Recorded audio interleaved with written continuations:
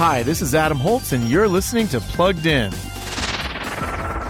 When my dad brought me on this trip, it ignited my love for adventure. This is once in a lifetime. Let's make it count. In the new movie What Rhymes with Reason, in theaters Tuesday, October 10th, we get a story that's one part Goonies, one part faith-based adventure. Teen Jesse Brandt and his sister Savannah are grieving the death of their parents.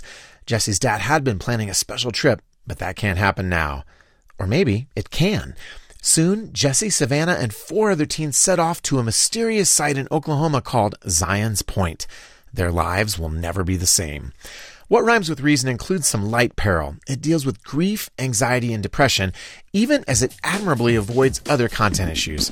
So we're giving it a 4 out of 5 for family friendliness. Read the full review at pluggedin.com/radio. I'm Adam Holtz for Focus on the Family's Plugged In Movie Review.